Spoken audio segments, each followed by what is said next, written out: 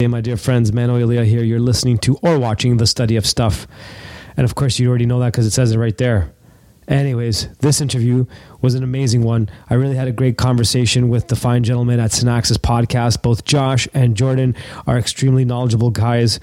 We covered a lot of ground. We jumped all over the place. We discussed perennialism. We discussed Gnosticism. We discussed New Age deception, UFOs, Father Seraphim Rose. What else did we talk about? Music and the occult. And of course, we did it all from the perspective of three gentlemen that are Orthodox Christians. If you like this content, please like and subscribe and all that business. I got a lot of stuff coming up soon, and I hate asking that. Just do it, man. Hit those things. Anyways, if you don't know about Synaxis podcast, you're about to find out a lot more about them, and you got to check them out. The link's in the description. It's an amazing podcast. I keep saying it over and over again in the interview, and I really mean it. One of my favorites. Check out Synaxis podcast. Here we go. Word to Big Bird and Jing Jang and a Wing Wang. All right, and we are live, and I want to welcome on to the show today, Synaxis podcast. I'm super excited to have this conversation with these two fine gentlemen. Please introduce yourselves, my friends. Hey, Mano. Thanks for having us on. This is Jordan. And I'm Josh. Awesome. I really appreciate you guys doing this. It's been fun watching a lot of your videos, and I was excited to have a conversation with you guys, being that we kind of have a lot in common. We like the same kind of stuff and all that. So I'm really excited to have this conversation with you gentlemen. Awesome, right on, man. Yeah, thanks for having us on. Yeah, thanks for reaching out. First thing I want to start off with is the characters.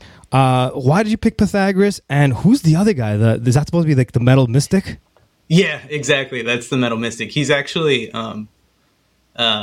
Mephisto from Faust. Oh, okay. Yeah, we chose them kind of out of expedience because we knew we didn't have any kind of visual stuff. We were just making an audio podcast, and we were like, maybe we should try to add a visual element to this. And it was really inspired by, what are those guys? Dormant Dynasty? Iron Age Archive. Because they do a similar thing with little animated avatar guys. Right. Oh, we could probably steal that. And so I chose Mephisto for the Metal Mystic stuff that I was doing, my other channel.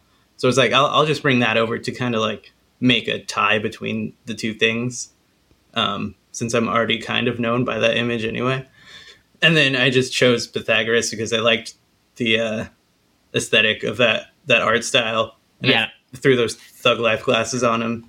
Yeah, and I always liked Platonism and some of Pythagorean kind of stuff from back in the day when I was more interested in that explicitly. And he was just like, how about Pythagoras? And I was like, yeah, that sounds great, dude. Yeah, out of expedience, we were quickly trying to come up with the characters. And I was like, yeah, dude, looks awesome. The Pythagoras, yeah, that's a good choice. I was also into him for a while too, until I kind of started getting out of all that stuff, Yeah, I watched some of your stuff. Yeah, it seemed like you definitely have a similar path, being interested in esotericism. And I think you said you're in the Kabbalion. And yeah, that was I called it my Bible for a little while. So I was deeply into that stuff. Yeah, totally. Well, I get it. It's usually shows people who are deeply seeking for the truth in one way or another. A lot of people end up through some path of esotericism. So certainly resonates with me. I get it. Definitely, yeah. It was an interesting journey for sure, and it seems to be helping as well because I'm able to have a lot of conversations with individuals that are still in that world and make the comparison to orthodoxy and show the inversion and all that stuff. So it kind of helps. Yeah, for sure. So let's start with I want you guys to kind of give a little bit of an overview on the podcast, and of course I'd like to get your stories, but let's start with the podcast. I know I've heard you guys talk about the whole journey to Montanica, and along the way you guys kind of started this conversation. So let everybody know about why you started the show and what the show is about, because I want you guys to explain it, because I really like a lot of the topics you guys touch upon. Yeah, well, I mean, it's kind of like you said, it was birthed out of this conversation we had on a road trip together, and it's kind of the culmination of our friendship, in which we related to each other on all these different weird niche topics like occultism and philosophy, all this stuff. Conspiracies. We've always been interested in all this stuff, and we just thought it would be cool to have just like a conversation kind of podcast format where we tried to, I guess, I don't know, though my words are failing me right now, but just kind of dissect these things in, like kind of a laid back way.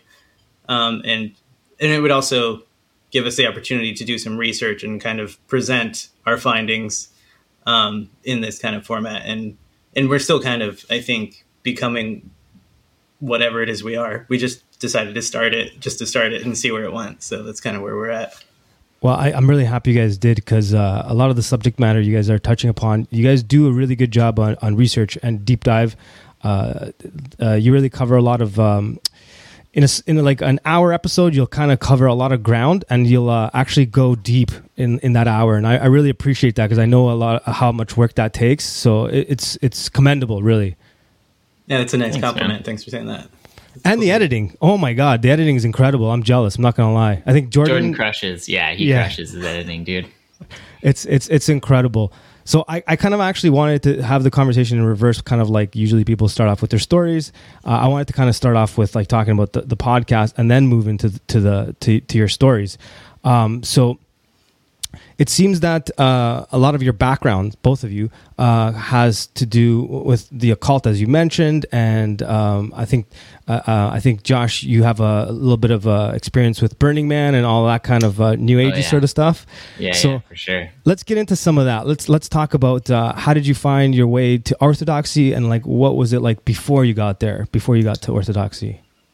I grew up in a kind of, I always explain it, I didn't really have like a background metaphysic. Like you grew up cradle Orthodox. I grew up with like a Protestant grandma who was pretty saintly. Like I don't want to just say she's holy, but she's great, and she's been a big influence on my life. And my dad was like a pro skater in the 80s and was kind of this like rebellious, like listening to punk music. And my mom kind of rebelled against kind of Protestantism until I was 14 or 15, and then got into it. And at that time I was like, this is kind of ridiculous. Like I didn't take it very serious. And, I had a pretty big rebellious phase and moved out and met a bunch of people in my area who were into philosophy, but also pretty into psychedelics and like more along that path. So I definitely had like many years of that, like, psychedelic use, but also being interested in philosophy.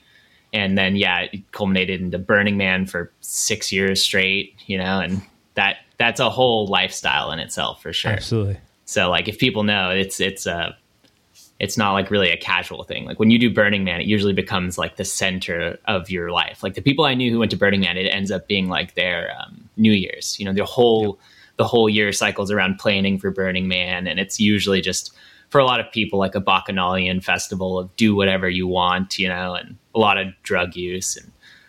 But before and kind of during all that, I worked at a Christian camp, a Protestant camp, in the kitchen, where I met Jordan. And I was pretty disagreeable, and I like to argue, and I would argue with all the Protestants, and they were really sweet, but like, maybe couldn't really keep up. And I would, they were really sweet. I'll say that. They were very kind-hearted. But Jordan was one of the Orthodox people. I think he was the first Orthodox person I met there. And he could kind of keep up. He could argue with me back in a way that I enjoyed. So that's kind of how I got introduced to him. And we really bonded around like conspiracies, and, we were into Alex Jones. It was a lot, it was 10 more than 10 years ago now. So, I was into, I think I was into David Icke a bit. But I was really into Alan Watts and that kind of Alan Watts isn't even a good example of like a perennialist. He's kind of just jumps around to whatever Eastern philosophy he likes at the time, but he's very charismatic. He was fun to listen to. And definitely. I did a lot of that.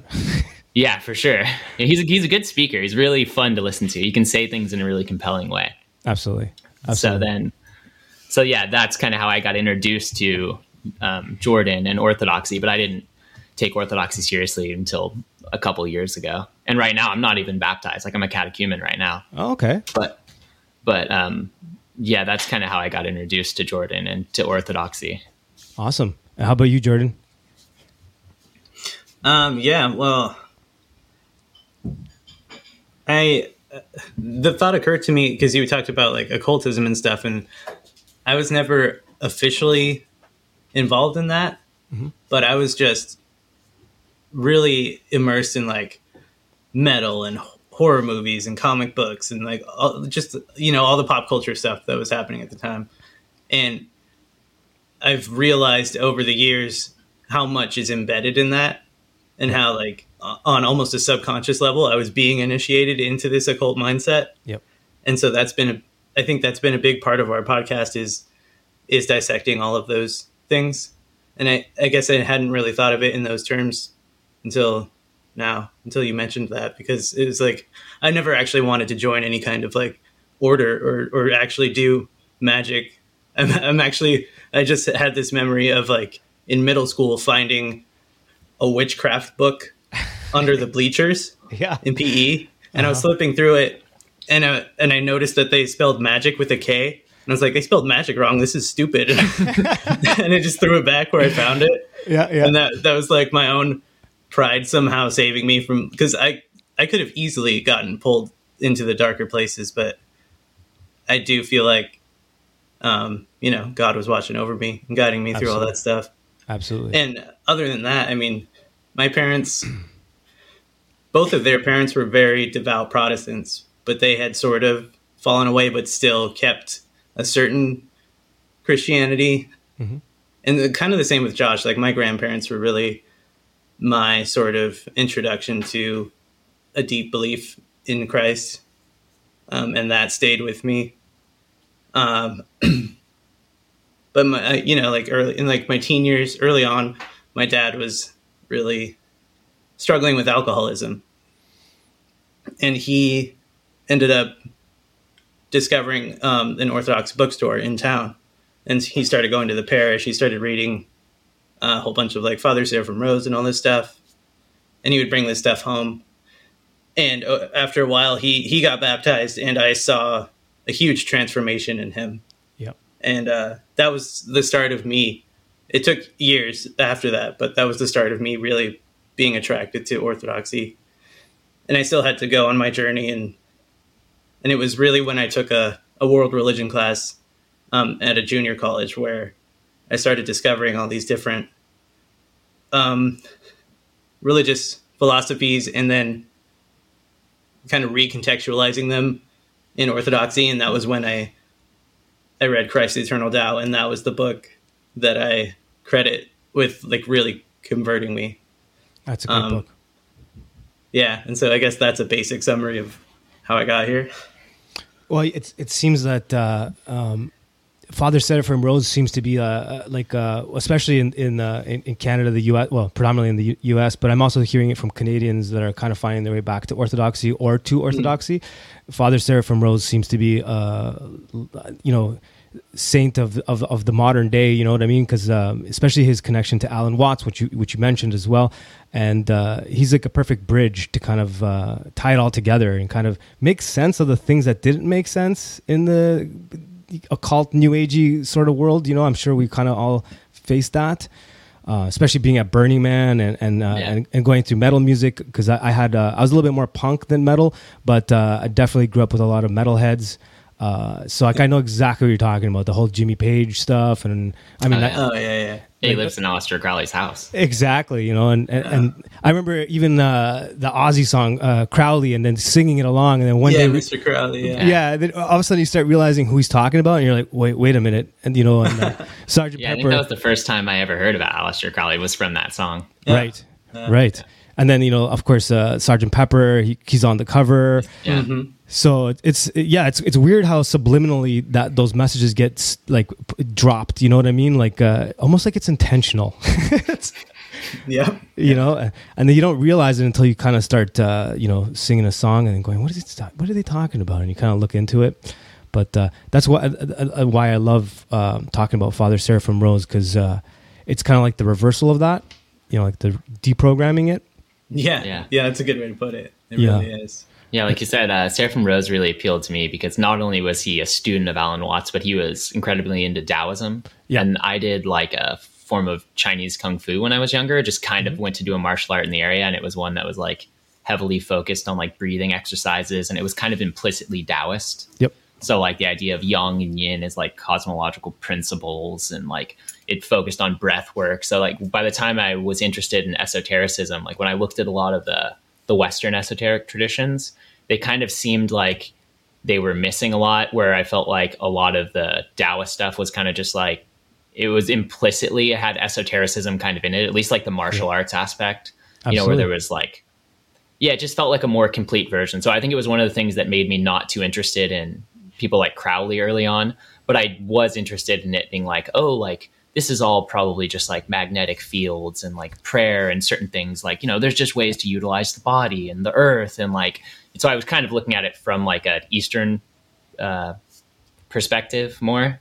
But then, Father Seraphim Rose really like elucidated a lot. And I think we always say he's the patron saint of lost Westerners. Yes. That's a better way of putting it than I put it earlier. Absolutely. That's great. But so he really appealed to me, and we had like a similar path. And so, he's definitely the coolest. For sure. And you put it well. Me too. That's kind of what, like, even when I got into all that stuff, it was more like I did some Qigong as well and all that stuff, and looked into Taoism because the Kabbalions kind of like, it's very similar in the concepts and ideas. So that attracted me as well. I was less into like the black magic stuff. Not really interested in that. I'm far more into like the metaphysics behind, the all, as opposed to calling it God, just the all and all this stuff and these concepts of the universe and what they are. So it's kind of interesting how Father Seraphim Rose, after reading a bunch of his work, Nihilism and the Orthodoxy and the Religion of the Future. By the way, great job with that video, guys. That was amazing. Awesome. Thanks, man. So actually, I've sent that to a few people that started asking me some questions about UFOs and all that. I'm like, nice. Check this one out. Awesome. Thanks, man. No, it's a great video. It's a great video. So now I wanted to talk a little bit about some of the research you guys do. Like I said earlier, you guys do a really good job packing a lot in an hour or so. How does that go? How do you guys do that? Like, do you guys split it up? And I also like to feel that it's a conversation when you guys are both talking. So how do you guys do the research, and then how do you present it?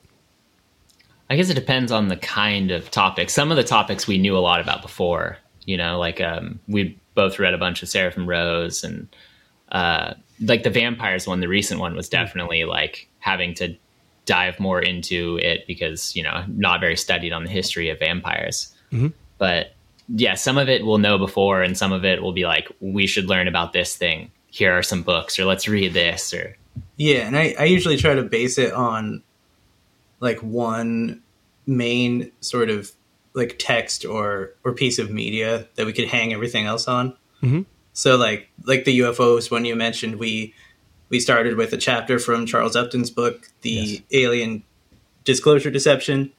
And then we used that as a jumping off point into all these different other things we wanted to talk about.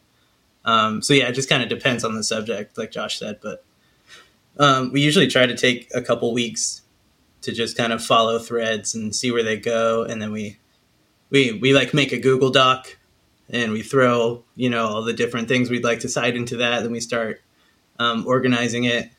And usually an episode we'll do like one or two takes on, because we'll listen to the first one and be like, oh, we could have talked about this, or we could have elaborated on that better. And then we'll cut both of the best stuff out of both takes into one episode. And that's kind of how they come together. Yeah, it's tough because I'm trying to do a lot of that now. So like when I watching your guys' stuff, I was impressed. I was like, okay, these guys have a good handle on how to present things. It's really well done. Sorry to keep mentioning that. I just like it's impressive. It's good. It's good. So really nice. I wanted to talk about how you guys intertwine orthodoxy into each episode, and kind of how you give a perspective from an Orthodox perspective. Obviously, what was it? While you were doing your exploration in all these different subjects, what was it about orthodoxy that kind of gave you an entry point to understanding a lot of the stuff? Because that's kind of how it feels from the outside, like watching your guys' videos. It seems like you're kind of tying all these world events or situations, like for example in the Brave New World episode, and then you're finding ways of bringing the whole Orthodox sphere into it and to explain things.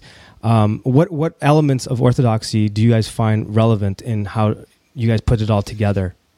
I don't know if that question made sense now that I'm thinking about it. No, I think it did. I mean, the first thing that comes to mind for me is like spiritual warfare on an individual level.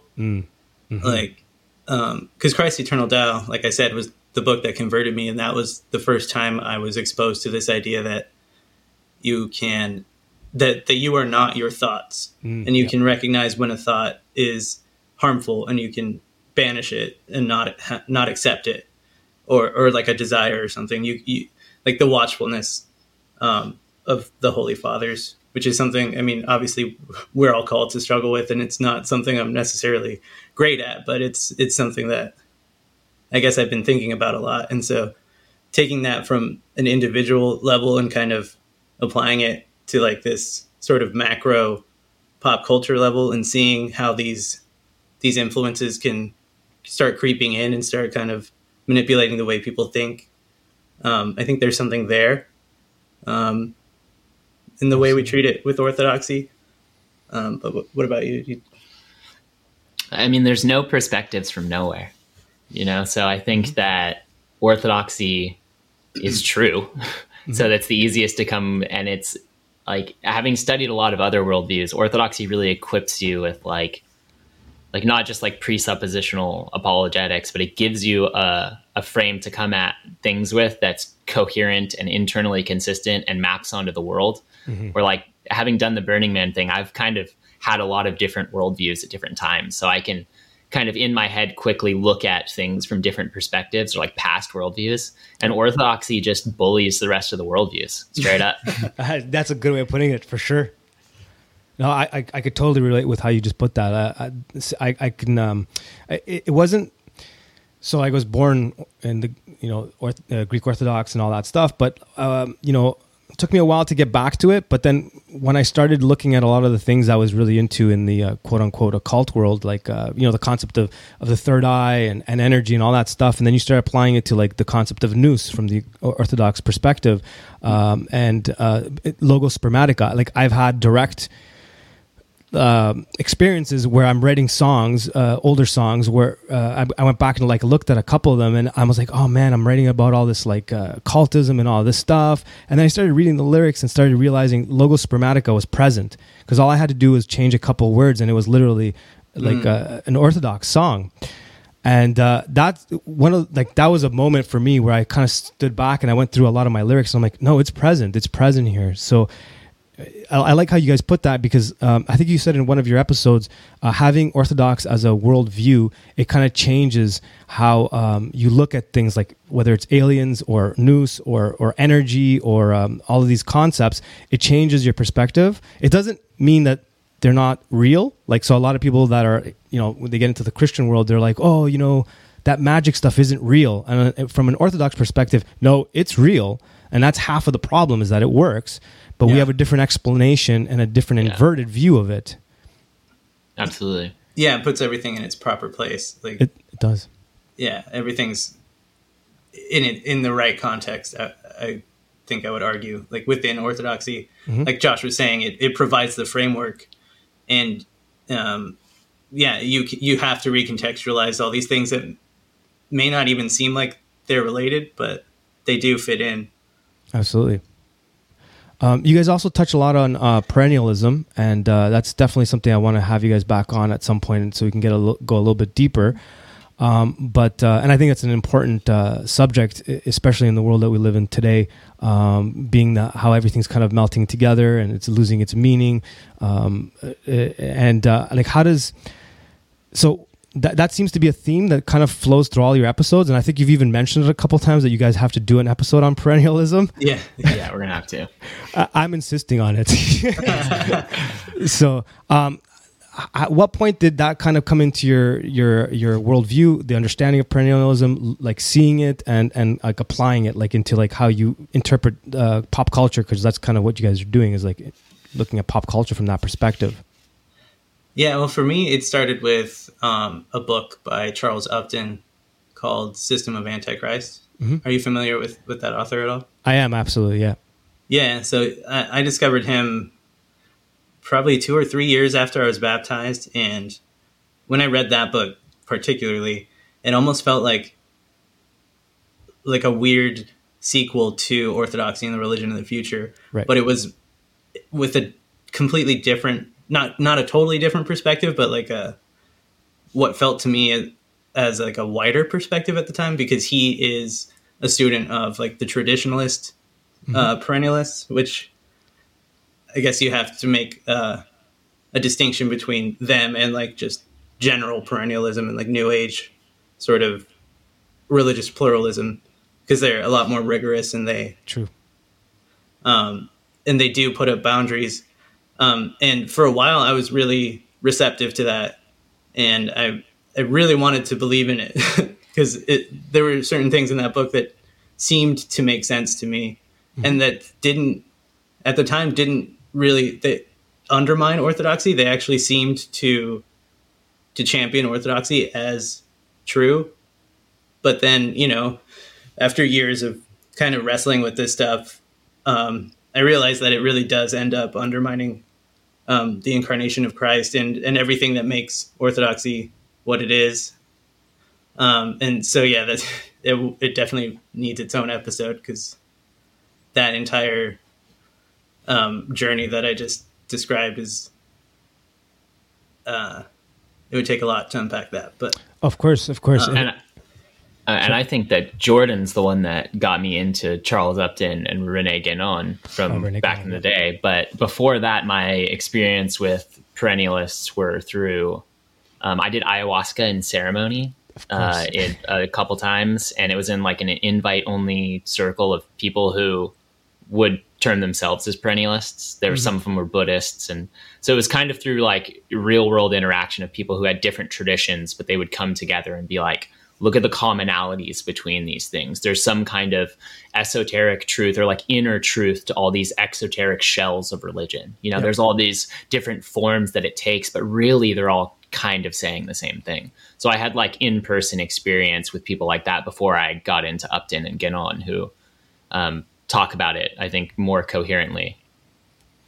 Yeah, that does definitely seem to be prevalent in that world, and I experienced the same thing. Even if you go as far back as like Madame Blavatsky and the Theosophical Society, you could see that they're already trying to do that and kind of combine all these religions and kind of say that they're all, we're all just kind of looking at the elephant from a different perspective, and all that. But it was funny because I was listening to someone talk, and the one common thread that you find amongst all religions, they always mention Christ. And they always like say, he was a pretty important person, but he was just some guy or whatever. Right. Or he's like the Buddha of the West, Exactly. But you don't find that from the Orthodox perspective. We don't go around saying like, Buddha was cool, this guy was cool. So it's cool that they all accept Jesus as a cool guy. You know what I'm saying? From their perspective, you know what I mean? So that kind of gives us some credit and clout, I think, to some degree. Like everyone kind of knows there was something about this individual, you know what I mean? Yeah, a lot of them will just, especially like the Theosophist and the Occultist, they'll just reframe him as, like an enlightened one. Like now he's an ascended master. And it leads to that just like, he's just one of the dudes who had the spiritual truth of what is like a perennialism, who now is one with Buddha and all that. But, it takes the core of orthodoxy and kind of like perverts it into he's just another good guy, dude. It's one of those things. Yeah, and then now they're going as far as like saying that he was an alien. Linda Moulton Howe, I remember hearing her say that back in the day, and I was like, what are you talking about, an alien? Like, yeah, dude, the alien stuff online gets pretty, I mean, that's another thing, being into conspiracy stuff back in the day and feeling like you're learning all this stuff. Like I remember watching the Disclosure Project in 2010, and it was funded by like one of the Rockefellers, and some of that stuff was really interesting, and being part of a mainstream society that's like, all that alien stuff's ridiculous. And then feeling like you're really figuring stuff out, like kind of leads you onto a path where you end up ultimately deceived, but you feel like you're figuring the thing out. There's this thread of truth through all of it, and it ends up totally deceiving you. So true. And like they planned it that way. That's like I was reading a lot. I've been going through the Tavistock Institute, a lot of the a couple of different books, and like going through the actual source material. And it's funny because when you read a book like that, and then you go to the source material and you just see the actual individuals saying that, hey, we're going to do this. We're going to like create this. Like it's almost like what's that thing parents do where they I'm blanking out where they reverse reverse psychology. It's kind of like the intellectual version of reverse psychology. Like don't look over here because that kind of situation, you start, like you said, you start digging into like the because I got into like the UFO stuff back in the day, like with Richard Dolan's and a few other key individuals, and I was like, oh my god, I'm onto something, I'm figuring this all, I'm such a detective, I'm so smart. Yeah, I was totally right there. I was like, dude, I'm figuring this out. Yeah, totally. And then I go back and I look at some of the footage, like the Stephen Greer stuff with the Disclosure Project from the beginning. I'm like, how did I not see this? All these Malakis, man, they're clearly like spooks, you know what I'm saying? It's ridiculous. Then they're usually like obviously attached to intelligence agencies, and not even in like a crazy way. They're just like, I'm a CIA agent and I'm retired now, and it's like, oh yeah, I'm sure you're telling the truth. Every time. What's that Canadian guy, Paul Hellyer, I think his name is? He was like a high Canadian defense minister. He was like one of the very first high officials to start. I think he's Paul Hellyer. I can't remember his name. But is that the guy that was? I remember seeing like a Canadian Parliament video of a guy being like, "That's him." He was talking about like the aliens came and said that the climate change is going to destroy the Earth, and they want to protect us from that, or something like that. Yeah, and it's always some sort of like big global problem we have to solve. We could always only solve it if we all kind of come together in a one world government scenario. Yeah, global problems have global solutions. Yeah. Every time, like Ronald Reagan's speech is like pretty telling, and what a world, man! What a time to be alive. Yeah, it's funny because like now that you guys brought that up, it kind of brings back so many memories of being young and like figuring all this stuff, thinking I'm figuring all this stuff out, and like I got one, like I figured this all out, and like running out to my friends, I'm like, did you know about this?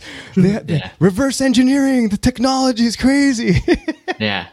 It's because the official narratives always seem ridiculous. Stuff like Roswell, it's like, dude, it's just a weather balloon. So like anyone who's kind of curious and is like, really, was it just a weather balloon? Like the newspaper said it wasn't, it was a saucer. So like it really makes you feel like you're on this thread of truth and just these other people don't see it. And it like appeals to people who are curious and intelligent and, disagreeable and are already distrusting of authorities. So Absolutely. It really does a way of, it's like a reverse psychology where it's like, it's definitely not what it seems to be, guys. And then you get led to this ridiculous path that leads 100 places and nowhere at the same time. Every time. It's always the same. And I remember I'm going to probably put out the episode soon. I was kind of doing a little bit of a deep dive into like, what was that? The one that Orson Welles faked the War of the Worlds. War of the Worlds, yeah. So I was doing like all of like the background info on that and how the Rockefellers were involved with it and the Princeton radio project and all that stuff. And it's the same story. And it's always like this experiment. Like, will people buy it? Will they believe it? And then they start, and then you start, 2020, 9/11, all these situations, you kind of see the same rule book being like, they're just reading out of the same playbook, you know what I mean? And they're just doing the same sort of situations. And going back to that story, it's literally the exact same thing as Y2K, 9/11, 2020, all of the SARS, the whole SARS thing back in the day, because I was in Toronto when that happened, and it hit Toronto big. Oh man, it's such a weird world that we live in, and so many crazy things people believe. I don't know. Like me as well. Like the things I bought into, I can't believe it sometimes. Yeah. Yeah. What is that? A cultural shock or whatever, like the Tavistock. The shock troops, they were out there to kind of, Future Shock was Alan, I forgot his name now. I have his book around here too. Like, so like, it's weird because like you could just see their play. If you just kind of go back and you like read all their Alan Toffler, that's the name. He wrote Future Shock. It's just strange, and it's weird to kind of look at it from an Orthodox perspective, going back to that. Like now that I'm kind of going a little bit deeper into like the metaphysics within the Orthodox faith, and realizing how much mysticism is a big part of it, and how a lot of these things are explained from a different perspective. I think you guys also mentioned it when you guys were talking with the Collins brothers about UFOs, and then how the ancient description of demons pretty much it paints the same picture, and Father Seraphim Rome writes about that as well. Yeah, exactly. Yeah, absolutely. So I wanted to kind of move towards music a little bit, because I'm a musician as well. So you, on Metal Mystic, so you did one on Dio. And so what do you got? You have any more coming up? You got Richie Blackmore? Yeah, I've had one in the works for a while, and it's been hard to balance. I've been I don't want to say distracted, but I've been more focused, I guess, on Synaxis podcast. And I also have a full-time job. So I'm trying to learn how to juggle all this stuff. But I've been working on a sequel to the Dio one, because as I was working on the first one, it became pretty blatant to me obviously how into the occult he is, but like thinking about a lot of his other material and how Gnosticism is really woven into all of his lyrical themes and stuff. So that's one I've been working on that should hopefully come out soon. I need time to focus on it though, because I've been reading a lot of books about it. Like I feel like I need to get a better grasp of Gnosticism, and it's such a wide ranging, I don't want to call it a belief system. It's like more than that. It's weird. It's this weird, like winding thing. So I've been trying to get my mind around that, and so that I could present it in like a pretty authentic way. And that's kind of what has been taking so long, because I just have this stack of books I'm trying to work through, but that should hopefully come out soon. And I have plans for other stuff after that. One that I really want to look at is Bruce Dickinson's solo album, Chemical Wedding. Yeah. Because that has a lot of like William Blake and Aleister Crowley influence in that. So big time. Wasn't he? But yeah, that takes a lot of research and editing. So it's going to be a little bit, but hopefully it comes out soon. Oh, absolutely. Yeah, no, I understand the research end of it. Sometimes you get stuck in that research phase and you don't put things out. That's where I'm at. I'm trying to get stuff out. And yeah, you're right. Gnosticism is a massive one, especially like which Gnosticism you're looking at too. Yeah. It's evolved quite a bit. Yeah, exactly. And it's creepy in a lot of ways. For sure. It's super creepy. But you ever thought of doing one on G.G. Allen? No, that's actually not one that has come up, but I could throw it on the list for sure. I wasn't super into him. I know of him, but I don't know a whole lot. I just know he's kind of a weird, gross guy. That's really I wasn't into him either. Like that wasn't, but it just the way his I'm more into his story than anything to do with his music, just because it was such a strange. It reminded me a lot of Charles Manson. That kind of like psychology behind it. Like he was born as Jesus Christ. His father named him Jesus Christ. But anyways, and he. I don't even think I've heard of this guy. Interesting. He's like a crazy, weird punk dude. He's gnarly, man. If you look him up, you'll know exactly what I mean. Like pretty gnarly dude. It's weird because like even the punk world, it had like what we were talking about with Father Turbo. The perspective from the punk, like especially that time period, the late 70s, 80s, it was kind of like the opposite of the metal world in a lot of ways. So, coming out of that sort of scene, not that I was a teenager at that time, but I mean, like a lot of that 70s and early 80s punk really influenced me. It was kind of more of like the rebellious nature of questioning and pushing back. And I had a lot of metal friends who were into a lot of the stuff that you've referenced. And I remember us having like these debates and arguments. And I remember bringing that up when I was a kid. I'm like, you guys are just always about like this pretend Satanism and all that stuff. And you're not talking about anything. And they're like, what do you mean? We're doing black magic. Yeah. It's so ridiculous. Oh my God. What a world. What a world. Yeah, it's crazy how that kind of like Satanism has inundated so many subcultures. Like someone who grew up skateboarding, it's like that too. Like the amount of skate companies that have like explicitly satanic logos, like more than just like Thrasher and stuff. Like it always surprises me. I'll go into a skate shop and be like, whoa, is everything like this now? Mm-hmm. It's changed a lot. When were you into skating and punk? I mean, I grew up skateboarding because my dad's a skateboarder and my dad still skateboards. And, that's awesome. And I kind of stopped for the longest time, and I got into rock climbing and other kinds of like exercise. And like in the last like year, I started skateboarding again. So I'm skating, and that's why I'll end up in skate shops and I'll look around at the decks and stuff. I'd be like, whoa, like those are sigils all over these boards. Like that's not good at all. Like, Yeah. Yeah, it's crazy how they try to seed all that into like to get into your subconscious, and you don't really notice it, until like you read one of these books or watch one of your podcasts. It's weird, man. It's weird. It's everywhere. It's everywhere. So to go back to Orthodoxy, I know we're jumping around all over the place because I kind of like that this time around. Yeah. So what was it about Orthodoxy that kind of pulled you guys towards that version of Christ rather than like the Protestant version or the Catholic version? Like, what was it specifically about the Orthodox faith that kind of pulled you guys? Because I mentioned it with my interview with Father Turbo when I first started seeing non-Greeks, non-Russians, non-Serbians kind of starting to talk more about Eastern Orthodoxy. It struck me as odd. Like, I was like, this is weird. Like, I think one of the first guys I heard was James Perloff and Jay Dyer, and that was like 2014, and I was confused. I'm like, these guys aren't Greek, Russian, whatever. How does it, it just, because growing up in Toronto, no one knew what that meant. They say, if you said I'm Greek Orthodox, they're like, what do you mean? What does that mean? Like, you're like some weird Catholic. So, that always kind of struck me as an interesting thing to discuss. So, like, what was it about Orthodoxy that kind of pulled you guys? Well, for me, I think it's a weird combination of Orthodoxy being very practical and grounded, but also super cosmic and like overwhelming.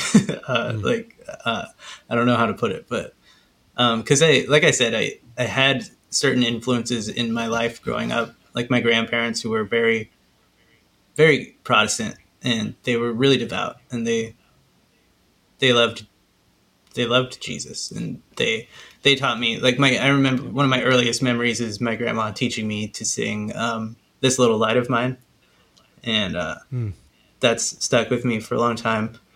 But I remember my dad trying to take us to all these different sort of like rock band churches in the area, and I don't know, I literally would sit in the back and have like an earbud in, listening to Merciful Fate while they're playing worship music and stuff like that.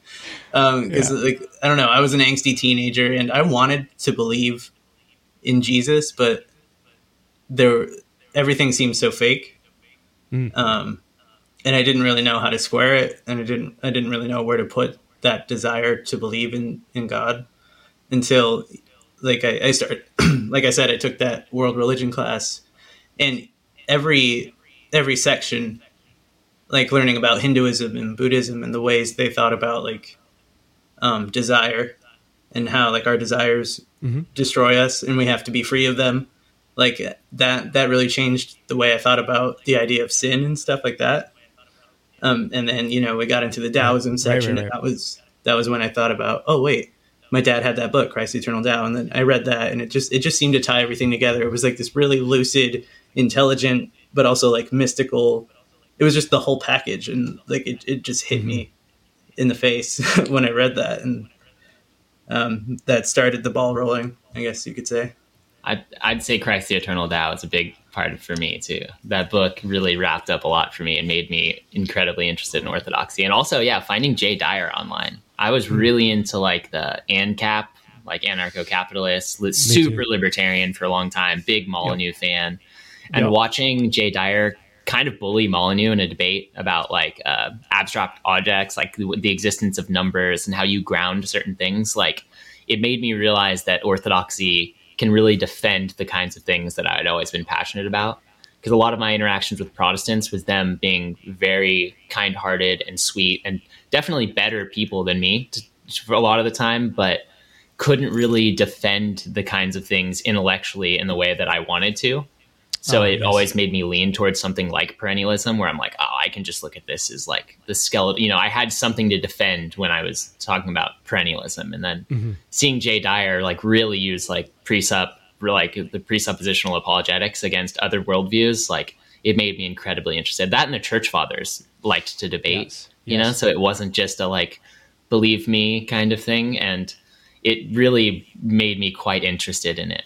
So it drew me a lot. And then Christ, because I was a Taoist for so long, that Christ the Eternal Tao like really pushed me in the direction of being like, it's Orthodoxy. And it also just seems like so much more full of a worldview, where like a lot of Protestantism would be like an intellectual thing. It's an accepting of an idea. It's like, well, Jesus is part of the Trinity and you put him in your heart. It just seemed like like kind of like an intellectual thing and not so much of a lived out. A little bit more abstract. Maybe. Yeah, it was more abstract. And not to say that there aren't Protestants who have like an embodied kind of faith, but in Orthodoxy, it really embodies the kind of faith and tradition that appeals to me. And the older I get, the more I kind of had like a disdain for modernity.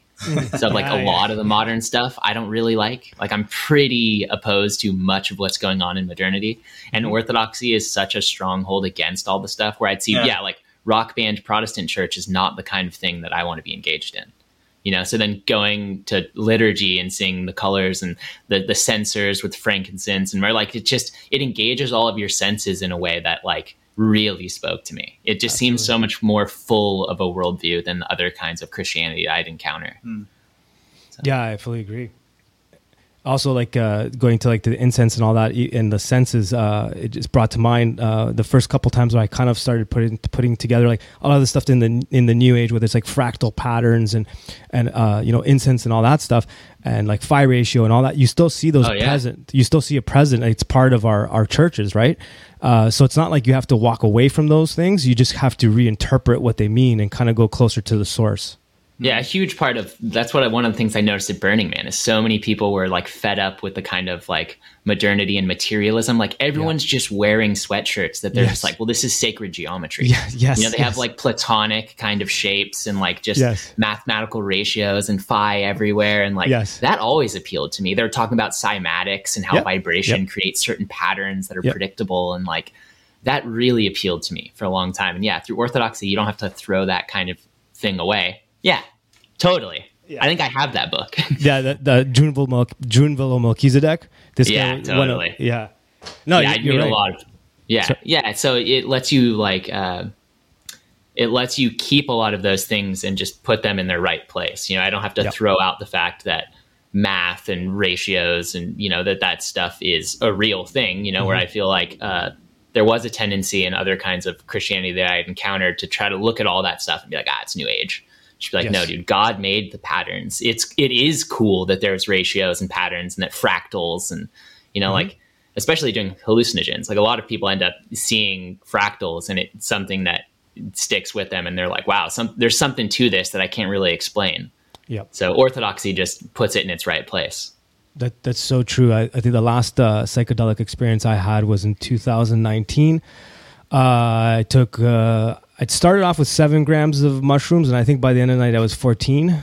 Going hard, yeah. Oh man, it was intense, and I will never forget that experience. But now looking back at that experience from this perspective, something didn't feel right about it. Like it wasn't a bad experience. I can't say like it was a very interesting trip. It was a good trip, but now looking back, I could realize why it felt kind of dirty. I don't know. Like some people ask me, like, what's the difference with like when you pray now and you're participating in Orthodox ritual? What's the difference? I'd say in some cases it feels somewhat similar. Not that it feels like psychedelics, but I mean like the overall understanding of what's going on around you.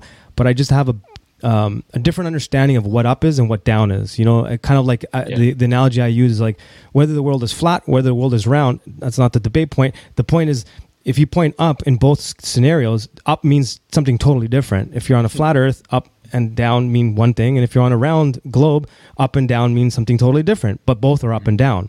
It kind of feels like, I don't know if that makes sense, but just like changing my perspective of psychedelics or like my experience on psychedelics and cymatics and all these things that you referenced.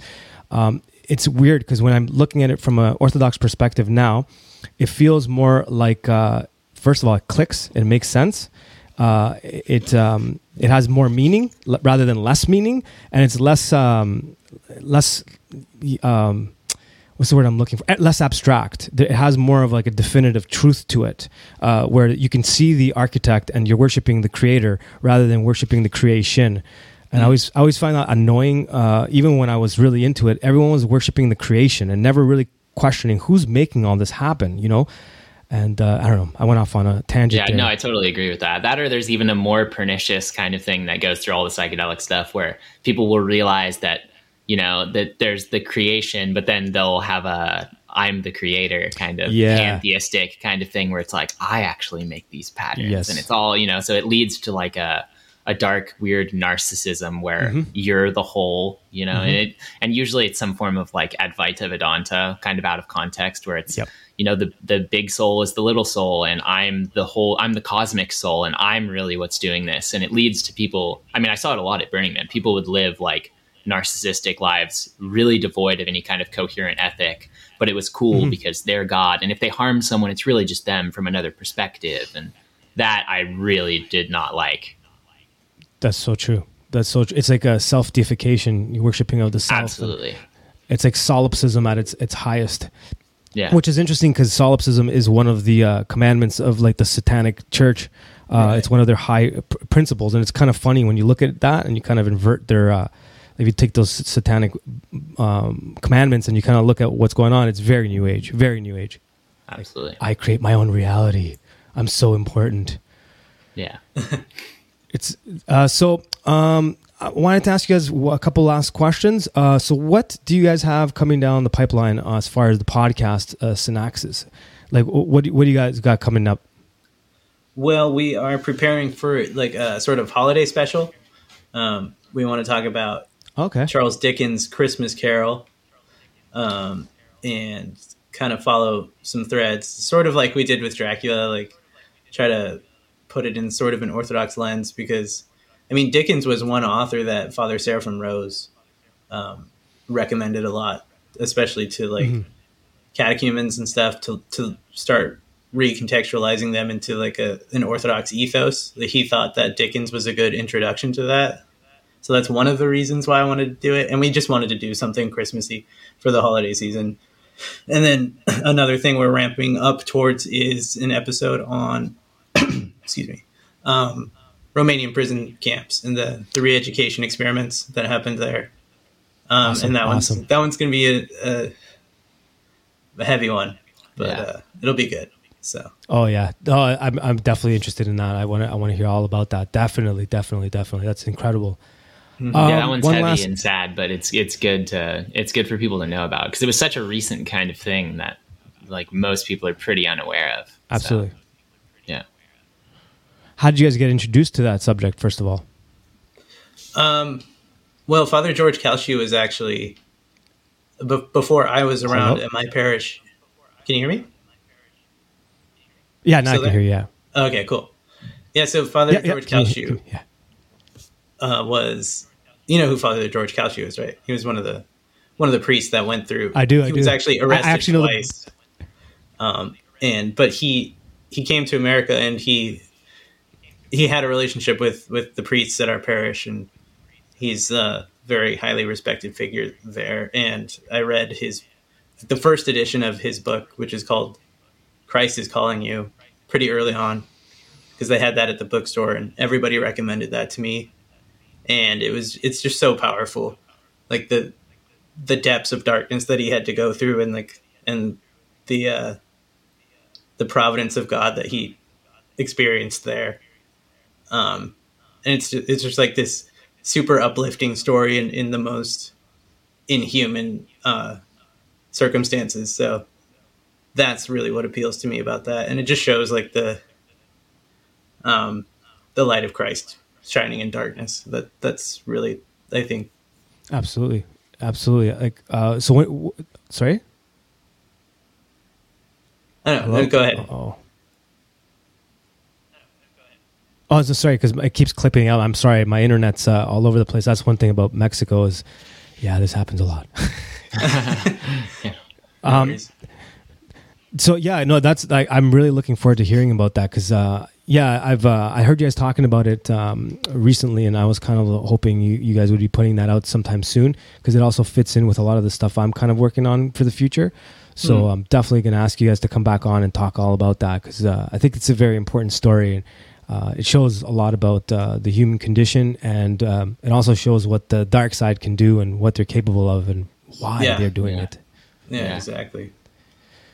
So my last question before I let you guys go is what podcasts do you guys listen to in terms of, well, it doesn't have to just be Orthodox stuff, but of course a few Orthodox podcasts or just anything in general? Sure. Well, for me, lately I've been listening to a lot of PsyOp Cinema is really good. Who else? William Ramsey, I like a lot. Oh yeah, awesome. Yeah, he's really cool. I mean, obviously, like Jay Dyer and Church of the Eternal Logos. Those are going to be the first two I said for sure. David Patrick. Yeah, he's great. for sure. Stuff like that. I think that's awesome. A good sampling. Yeah, I pretty much the same. Yeah, I don't listen to too much psyop cinema, but I should. I know that they're pretty good. But yeah, a lot of Jay Dyer, a lot of Church of the Eternal Logos. I think that's mostly what I listen to now. Cloud of Witnesses. Cloud of Witnesses is the new one. Yeah. And if you've checked that out, it's really good. I have actually, because of you guys posted it even before you had him on, and I was like, oh, what's going on with this? And that was good concept, great guys, and I really liked it. I liked the interview you guys did as well. It was awesome. Oh yeah, thanks. Yeah, that was really cool. Jonathan Pajot was really good. Of course. Yeah, I've been listening to a lot of Orthodox ethos recently. Nice. Father Peters here's like, man, like everything you guys mentioned, same thing. But I go through like these weird phases where I'll just listen to one podcast for a couple of weeks and then I'll kind of flip and go around. Yeah, so it's kind of. It's also interesting because a few of my friends have, since I started posting about all this stuff, they started asking, like, oh, what should I check out? And they're like, there's this whole world. And they started freaking out. There's this entire Orthodox thing going on. I was like, yeah, I know, man. Check it out. So it's funny because once you hit a couple of podcasts, it explodes into this weird world where you don't even know it exists. And it's crazy. Yeah. You're like almost overwhelmed with the amount of good content. Yes. Oh, and I've been posting a lot of the Death to the World stuff because, Death to the World punk background. Great. Oh my God! There's a new YouTube. There's a YouTube channel, Harmony. I don't know if you've seen that. Dude, you have to check it out. It's really good. They did like a Death to the World. I'm pretty sure if you type in Death to the World, it's one of the first things that pops up. Yeah, they made like a video presentation of the first issue of Death to the World. I have seen that. I just didn't realize cool. that. It's that channel though. They did another one. They did one of the maybe two of the chapters of God's Revelation to the Human Heart. Seraphim Rose. Oh, and it's all, and the editing is really good. It's everything about it is like phenomenal. It just the video like making and audio. Yeah, you have to check it out. It's really good. I will. That's awesome. No, because that's it's key because like when people see those images, they don't. It's like it changes their perspective of what they think Christianity is. Like I remember someone sending me a message like, "Who are these wizards holding skulls?" I know, it's so cool. I know, it's funny. It's when I worked at the Christian camp back in the day when I met Jordan. I remember there were some other people who were Orthodox there, and it was like at a time when I was really arguing with all the Protestants. And I remember meeting one of the guys in the kitchen and being like, "Are you Christian?" And he was like, yeah, but it's not what you think it is. Like, and that was just, that always stuck with me where he was like almost reticent to say, yeah, because he knew I was going to think of it as like way different from what it, from traditional Orthodoxy. So that always stuck with me. Yeah. And I did want to say Death to the World was huge for me early on too. It was like, when I was talking to the priests, they were like, oh, you like metal? Maybe you'll like this. So. That definitely appealed to me. That whole punk aesthetic was for sure so good. Yeah, and that also seems like there's like these little small camps within the Orthodox universe where like there's like all the punks on one side. You have like Father Turbo and the Royal Path. Then you have all like the Death to the World guys and Buck Johnson, of course. You have all these because I love Buck, of course. He's one of my favorites. Counterflow, man. I love him. And then when they're talking about punk bands, I think that was one of the first times I was like, what? Father Turbo's talking about like the Cro-Mags, and I was like, what? That threw me for a loop, and they start naming all these punk bands. I'm like, I grew up with this. What the hell's going on here? Oh, sorry. Bad. So it's weird. It's such a strange world when friends of mine or like old punks, they're like asking about it, and it's the same thing like you said. Like when you said, "Oh, are you Christian?" You're like, "Yeah, but." Not the clean, that kind of thing that you went on. Like there's this whole other like realistic dark underbelly where it's just real. It's real. It's not. It's not Ned Flanders. It's not like cookie cutter like social media kinds of Christianity. Yeah, there's something about it that's like gritty and raw, and I think it appeals to people, especially in the punk and like metal kind of aesthetic. Absolutely, and I even here. In Mexico, I've had a few people asking me a lot of questions Some people in the New Age, they're kind of rethinking that. One person in particular I'm thinking about, she's like veered away from that and started asking about Orthodoxy. And I was like, and I try not to push anything on anyone. I just kind of like say, well, here's some entry points, and then just let them, kind of figure it out themselves. But I remember seeing it in her face when she started to realize it's not easy. It's not like there's like work to be done, and it's something that you have to constantly kind of keep at. And it kind of like, it separates those individuals that maybe aren't ready to go deep. I don't know if I'm saying that in a nice way. I'm trying to be polite about it, but it's not for everyone. Yeah. It's definitely not for everyone. All right, gentlemen. Thank you guys so much for coming on the show, and I really appreciate this conversation. And I don't get a chance to have too many, so doing an episode like this is fantastic. I'm going to be doing a lot more. But please plug everything and anything you're doing. Everybody needs to check out your channel. It is fantastic. I'm not just saying that. It's fantastic. So please plug away. Please, please, please. Oh, man, that's so nice of you to say. Yeah, and thanks for having us on. This was awesome. Man, it was a good conversation. You're a likable dude. Easy to talk to. Thanks. Thanks. So, yeah, mostly we just have the YouTube channel right now, Synaxis Podcast. That's where you can find pretty much everything. We're hoping to branch out to other stuff sometime, but that hasn't happened yet. So I guess that's just primarily where you'll find us. We also have an Instagram page and a Twitter page as well. Yeah. I'll definitely plug that in. Oh yeah, your merch. Before you go, we do have a merch page. Merch. Yeah, I always forget to push the merch. Thank you for reminding me. We can put a link to that too. It's just a Teespring link. JG's Classic Tees is a cool little t-shirt shop that is carrying some of our designs, Synaxis designs, Metal Mystic, and some other stuff. You can check them out. We'll see if we can get like a coupon code going for listeners or whatever. Definitely. I also have the Metal Mystic channel, which should hopefully get updated sometime soon. I'm keeping people on waiting there, but yeah. It'll be worth the wait. Awesome. Mystic Metal is great. Definitely check it out if you haven't. It's really high quality videos. It's great. What about you, Josh? You going to spring off and do your own like channel too? Probably not. I just got married. I'm busy with other stuff. Yeah, it's like we could do a married podcast about like being Orthodox and being married. That's a good point. Yeah, it's not a bad move actually. Maybe I'll think about it. Yeah.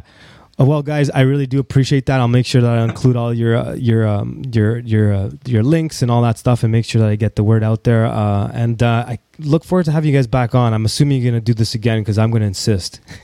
Awesome. Yeah, we'd love to, man. Awesome. All right, gentlemen. Goodbye. Awesome, man. Yeah, thanks for having us on, God man. bless. God bless. Have a good day, man. Absolutely. God bless, brothers.